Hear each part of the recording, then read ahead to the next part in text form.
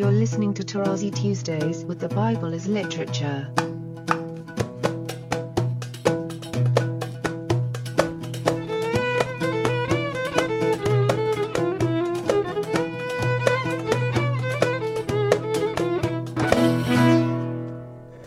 Hi, this is Father Mark Boulos, and you are listening to Tarazi Tuesdays with the Bible as Literature podcast.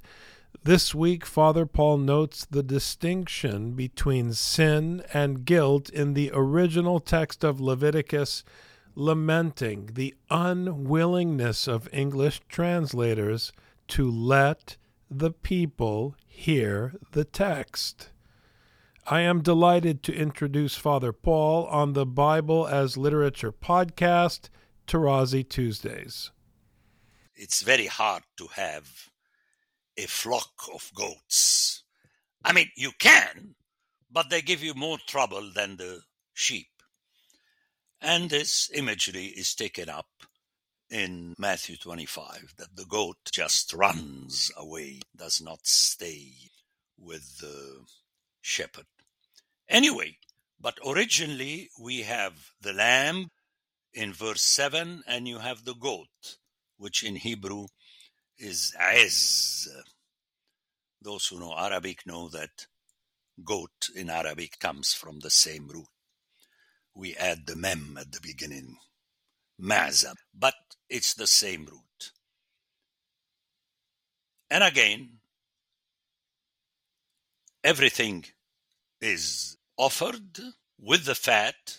Remember, the blood has to be poured out and the fat has to be burned, which are reflective of the living animal, and that you may not have control over. Everything goes up to the only one who has the upper hand when it comes to life. Okay? So what I did is try to explain to you the function of the fat.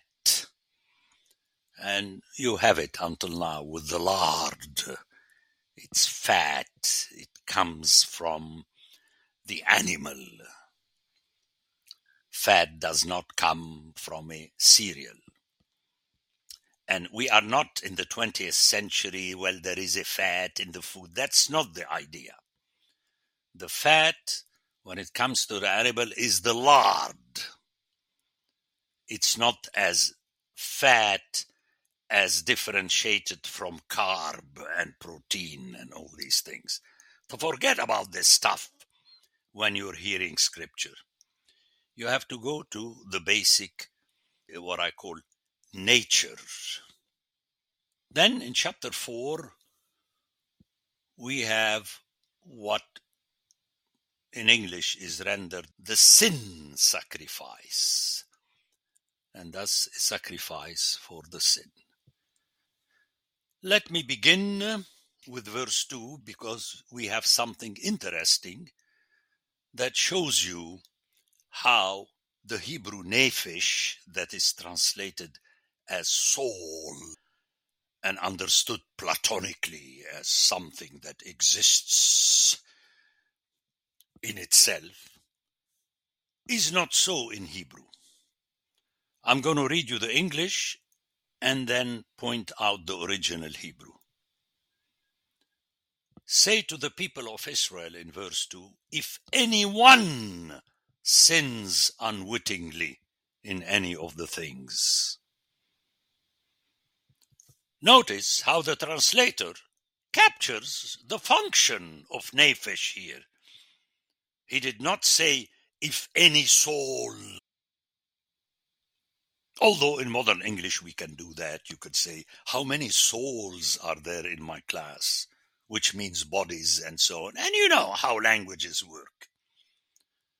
But remember, never theologize on the basis of Greek, let alone the barbarian English.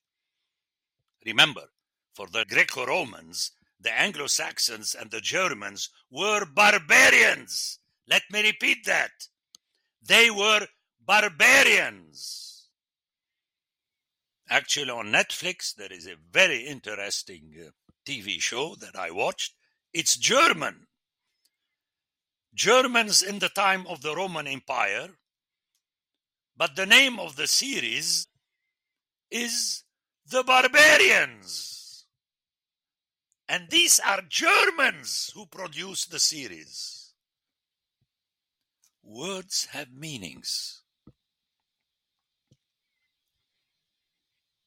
Okay, to go back to our text, if anyone in Hebrew is a nephesh, a given someone, understand always nephesh as a breathing one, and thus one who is living and not dead yet,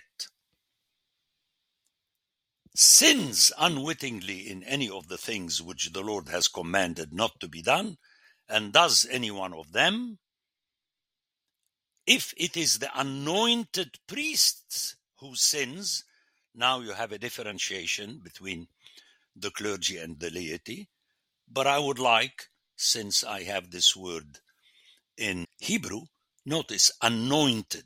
If the anointed priest, which means all the priests are anointed, but the author underscored this to differentiate between someone who is, as we say in our terminology, ordained priest, and the anointed is none other than the Hebrew Mashiach.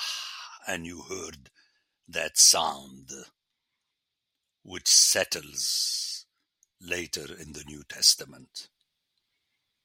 Now, let me go ahead with this word because it's important for us. Mashiach is from the verb mashah, which we still have in Arabic, masaha. And the Greek is chrio, which is usually with oil, because that's the idea. And then from it we have Christos. Notice that Christos is from that verb chrio, the way Mashiach is from that verb mashah. So it's not a theological term as we use, like Jesus is the Christ. Big deal. There are a lot of Christs. And even Jesus says that are pseudo-Christs to underscore his uniqueness. So his uniqueness does not lie in the fact that he is Mashiach, but in the way he was anointed specifically by God. But where do you know this from? It's from the biblical text. So unless you submit to the biblical text, you're not going to comprehend what the text is saying. In other words, offer as holocausts all the books of theology, the way God did with the temple and the palace and their libraries. Trust me on this one. Just stick with the original text. And if you can't, go to someone who knows the meaning of the original Hebrew. And then, if it is the anointed one, again, the anointed priest who sins, and sins is from that verb, you've heard it already, but let's take our time on terminology, from the verb hata, het, tet, and alif. We still have it in Arabic, khata'a. And from it we have the khati'at, the Hebrew of the Arabic khati'at, which is sin, is hattat. There you go. In the Hebrew pronunciation, the aleph can become quiescent. That's why you don't hear it, and that's why I keep stressing that we need to see with our own eyes the original consonants and not hear the Masoretic reading. Remember, the Masoretic reading came about between the 7th and 10th century. It's too late. It's non-functional and non-referential, with all due respect to the Jews and the Christians, professors at universities. It is not referential. But that is the word sin, thus bringing guilt on the people. And here we have, like people generally in theology, do not differentiate between guilt, sin, and so on. No, you have two words. And the word here is ashmat, which is the feminine of asham, and we still have it in Arabic, ithm. The sheen can be rendered into a th in different Semitic languages. You could hear it ithm, th-m, and the Hebrew is sh-m. And thus bringing guilt. In other words, you are responsible. It's like the word awon in Hebrew, which is very interesting. It means mistake and the feeling of guilt that comes from this mistake. That's why I propose to translate it all the time in English, the onus. Like the word onus is very interesting. Is the weight. It weighs heavily on you. It means the action, but also it means the result. This is split in the two terms hatat, or the verb hata, to sin, and the asham. Now, what is interesting is that later we're going to have another offering for the guilt offering. So you have a split of level between sin and guilt. But this verse makes you realize the interconnection. In other words, you have committed a trespass and you are responsible for it.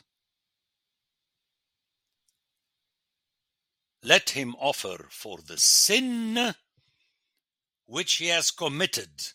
Notice the English has sin and committed. But in the original Hebrew, and I don't know why the English does not use it, because you use it nowadays in English. The sin he has sinned. Why not? Why do we need to be fancy when we translate? Just reflect the original and let the people hear it. Okay? The Bible as Literature is a production of the Ephesus School Network.